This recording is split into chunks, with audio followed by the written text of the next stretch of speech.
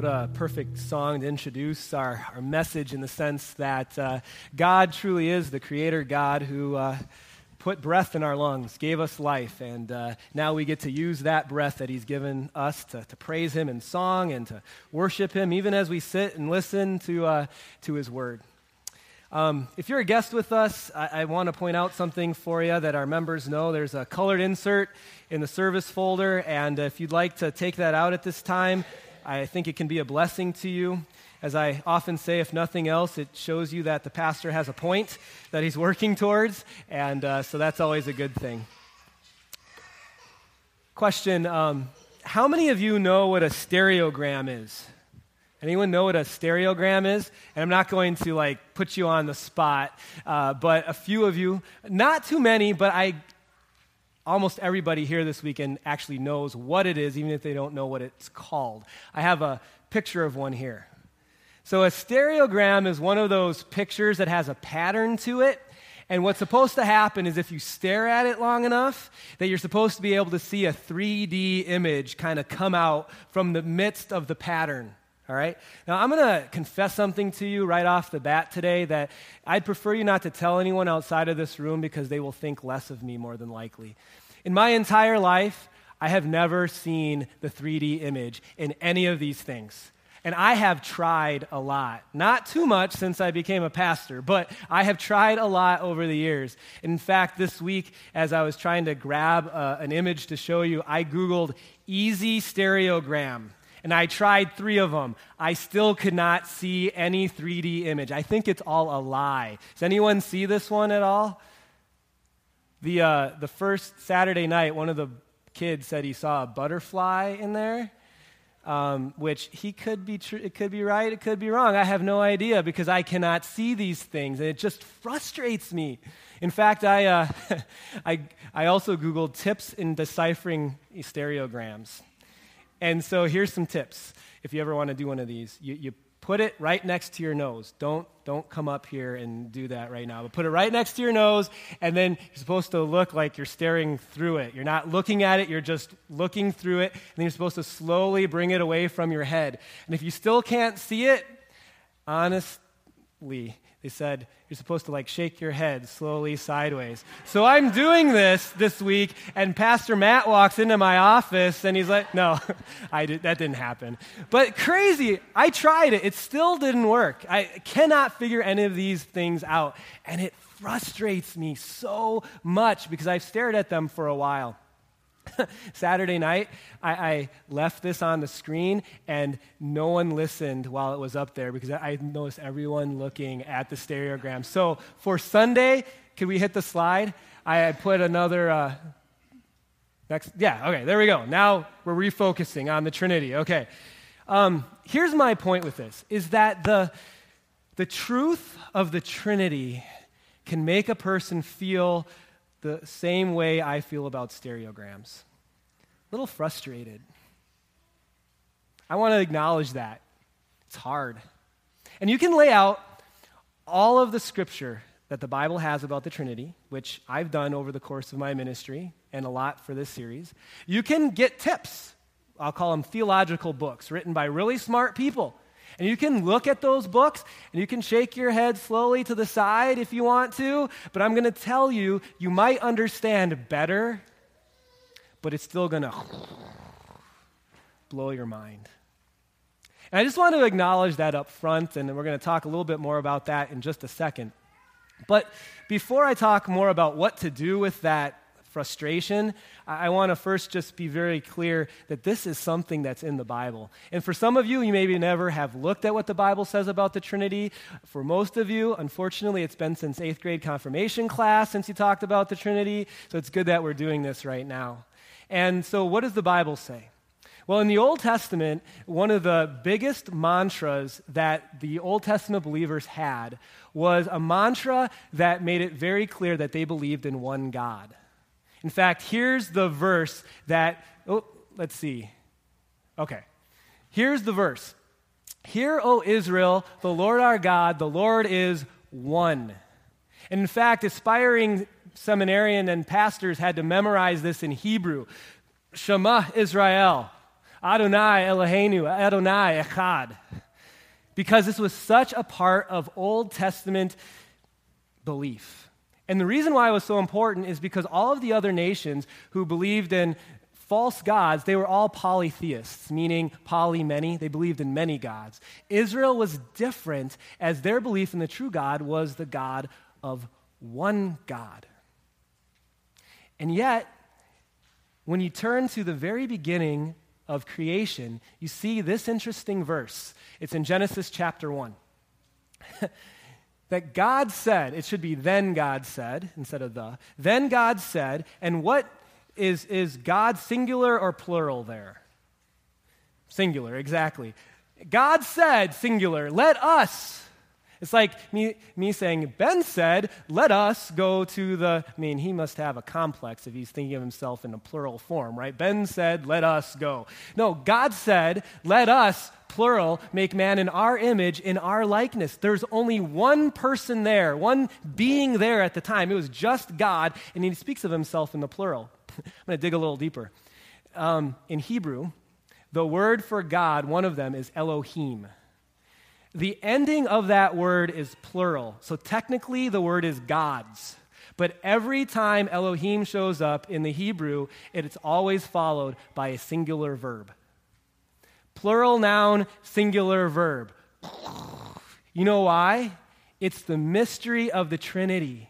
And could you go back a slide? What essentially the Bible says is this, and flashback to confirmation class for some of us, right? That the Father is not the Son is not the Holy Spirit is not the Father, but they're all God. Now, how can that be? Let's go back ahead a little bit here. Let's turn to the New Testament. The New Testament, Jesus makes it really clear who the three persons of the Trinity are, as we saw in that chart.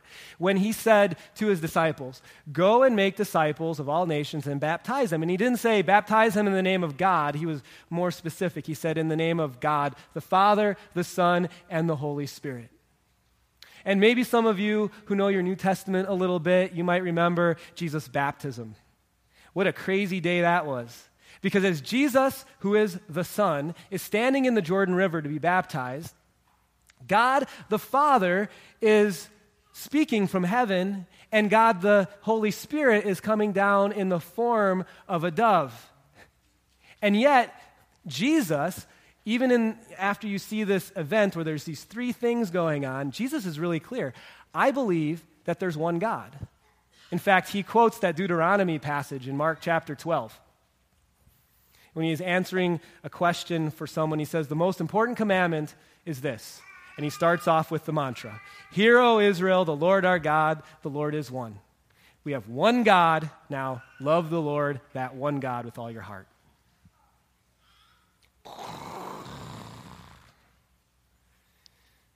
It's really hard. It's confusing. It's frustrating. And so, is being a Christian relegated to just believing things that are like fairy tales? I will tell you absolutely not. Here are two things I want to share with you to help with the frustration of the Trinity and to be okay with it. The first is this, that the fact that God is more complex and difficult to understand in his entirety than what my puny, finite mind can understand and put handle on, that makes logical sense to me. I am a creation of the Creator. And for me, the creation, to not totally understand everything about God, the alternative is that God is put in this nice little tidy box, and his creation essentially knows everything about him. And that's more scary to me than the God of angel armies. Yeah, there might be some things I learn about him in heaven that I can't quite understand. I'm totally okay with that. The other thing is this. You believe in things you don't understand at times. Like if I gave you a really in-depth quiz of how Wi-Fi worked, like only a few of you would pass. It's like, and when when it doesn't work, like we Oh, you're supposed to plug it in again, pull it out, and then plug it in again. But why? You have no idea, right? Reset something, and we don't understand it, and yet we use it all the time, right? Some of you maybe understand more than I do, I guarantee it, but someone could stump you. You use it every day. You believe in Wi-Fi. Can't understand it all. So we're not going to sort of unpack some hidden truths that no Christian across the centuries has ever thought of before. If I did that, you need to be skeptical of me. But instead, our very simple goal, and I made it rhyme today for this series, is this. First fill-in. We're going to share what we know in order to grow.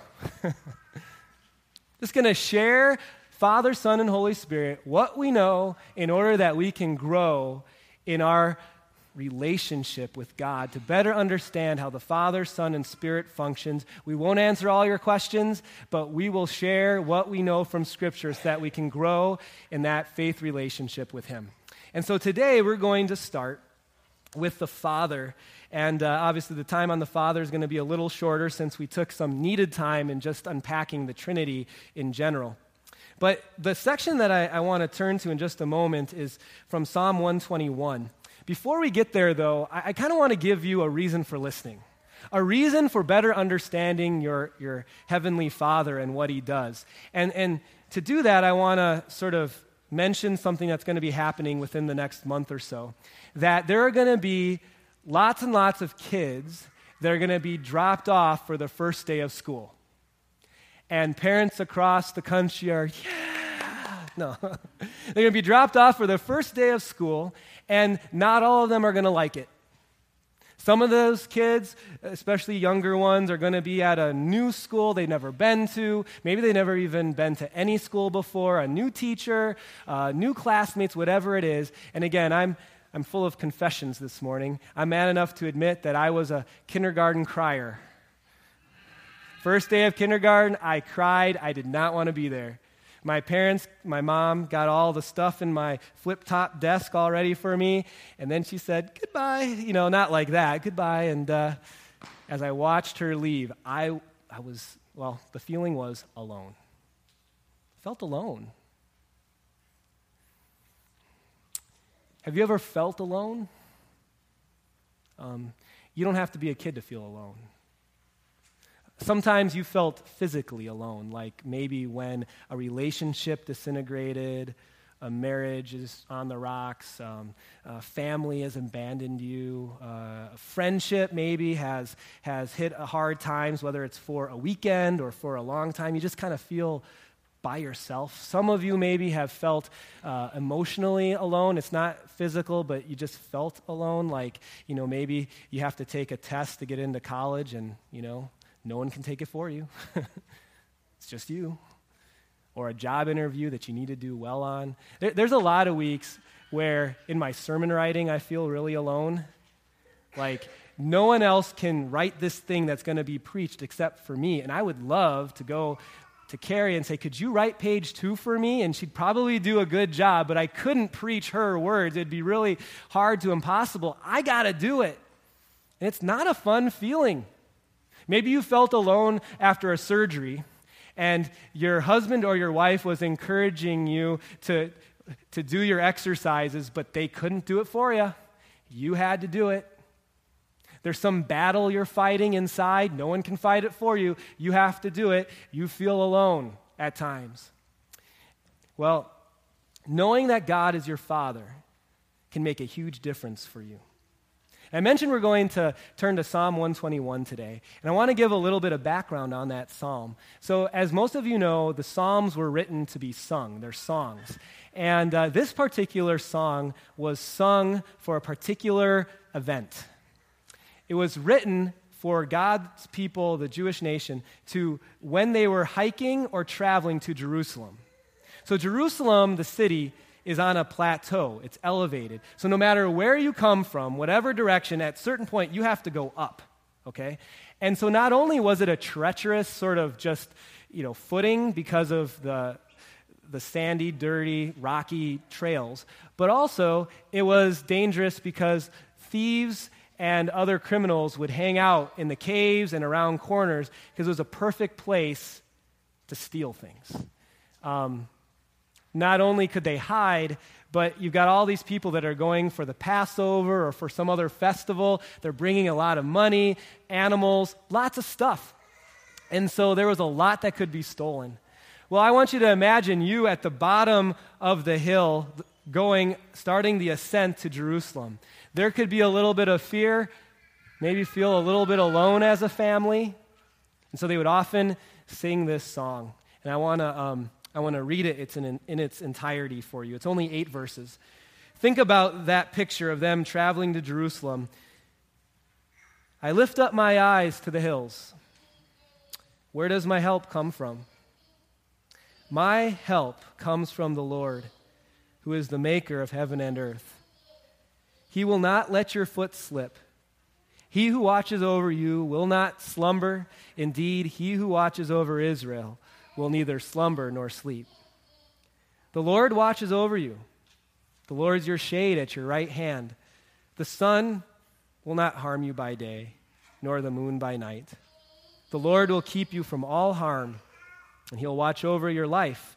The Lord will watch over your coming and your going, both now and forever. I think this psalm just so much speaks to me when it comes to life, because just as these journeyers were traveling to Jerusalem, you and I are kind of traveling through life, aren't we? To what the Bible calls the New Jerusalem, to heaven. And there are times where, you look up to the hills, you look up to the circumstances around you, and you feel fear. You feel alone like we talked about. So there's 2 major things that I want to point out from these verses about God the Father. The first one is found in verse 2, where it says, my help comes from the Lord.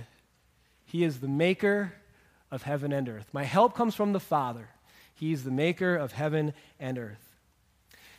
This verse says that God is the maker of heaven and earth, which means that he is the maker of all that is in it, which means he is the maker of what? And of who?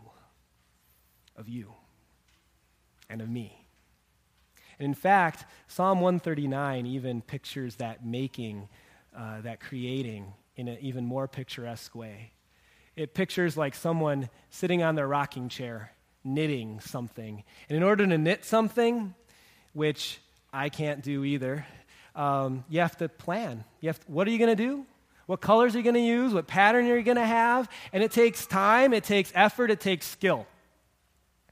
God knits you together in your mother's womb, the Bible says. You are a creation of the Creator. And our first point about the Father today, you need to understand as you're going through life and feel alone sometimes that the Creator, the Father, he treasures his creation. He loves his creation. He values his creation. And that makes all the difference. When you've made something, when you own something, it's a whole lot different than if it's just something you're taking care of.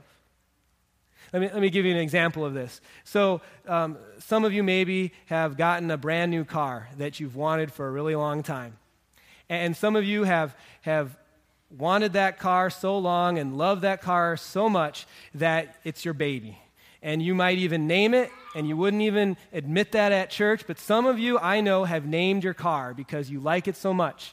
And that car, brand new, you take care of it so well, right? And, I've seen people with brand new cars, like you're at Target or Cub, and there's all these parking spots, but you dare not park by other cars. So you park way back in the back end of the lot so as no one opens their door and hopefully, slightly ding your car, right? You baby the engine.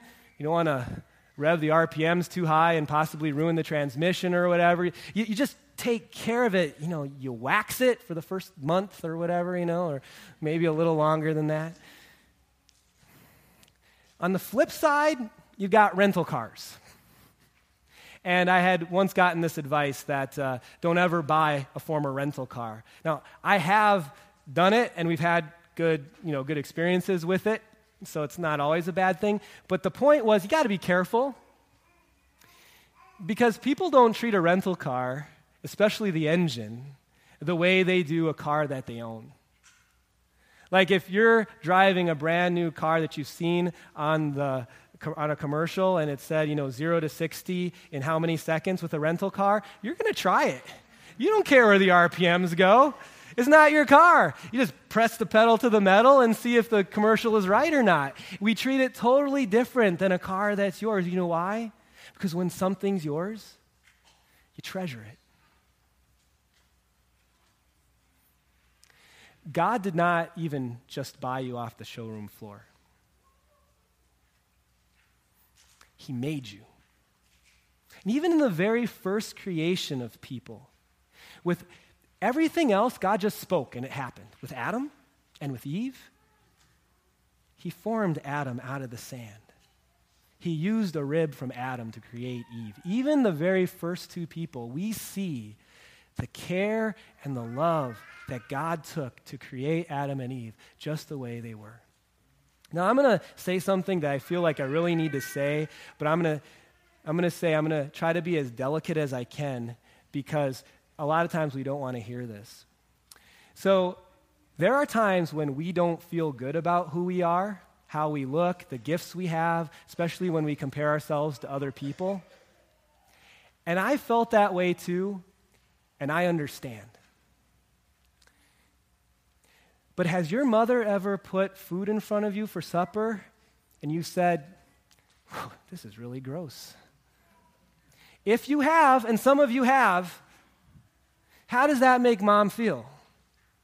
For us to constantly be complaining about my stage in life or what I look like or what I can't do or whatever, you're slapping God, the Creator, in the face, and you need to get over it.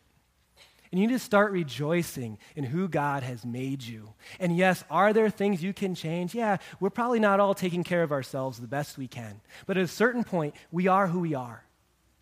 And we got to rejoice in that and understand that you have a heavenly Father that treasures you. The one who made you loves you just the way you are. The gifts that you have, he treasures his creation. You're not a rental. You're God's craftsmanship. Now, when we recognize this, it'll bring comfort. But I want to just for a second touch on the flip side of this, because it also needs to bring humility to know that the Father is the Creator. And Martin Luther touches on this in a book that he wrote, some words about the first article about the Father. Martin Luther wrote this: if we believed it, that God is the Father, the Creator, with our whole heart, we would also then act accordingly. And this is the opposite of what we've already talked about. And not swagger about and boast and brag as if we've got it all together, as if we had life, riches, power, honor, and such things of ourselves, as if we ourselves were to be feared and served. There's a shadow side that the fact that God is the Creator just blows up to. It blows up our arrogance. Because yes, while you have worked hard, you could not be who you are without a Creator.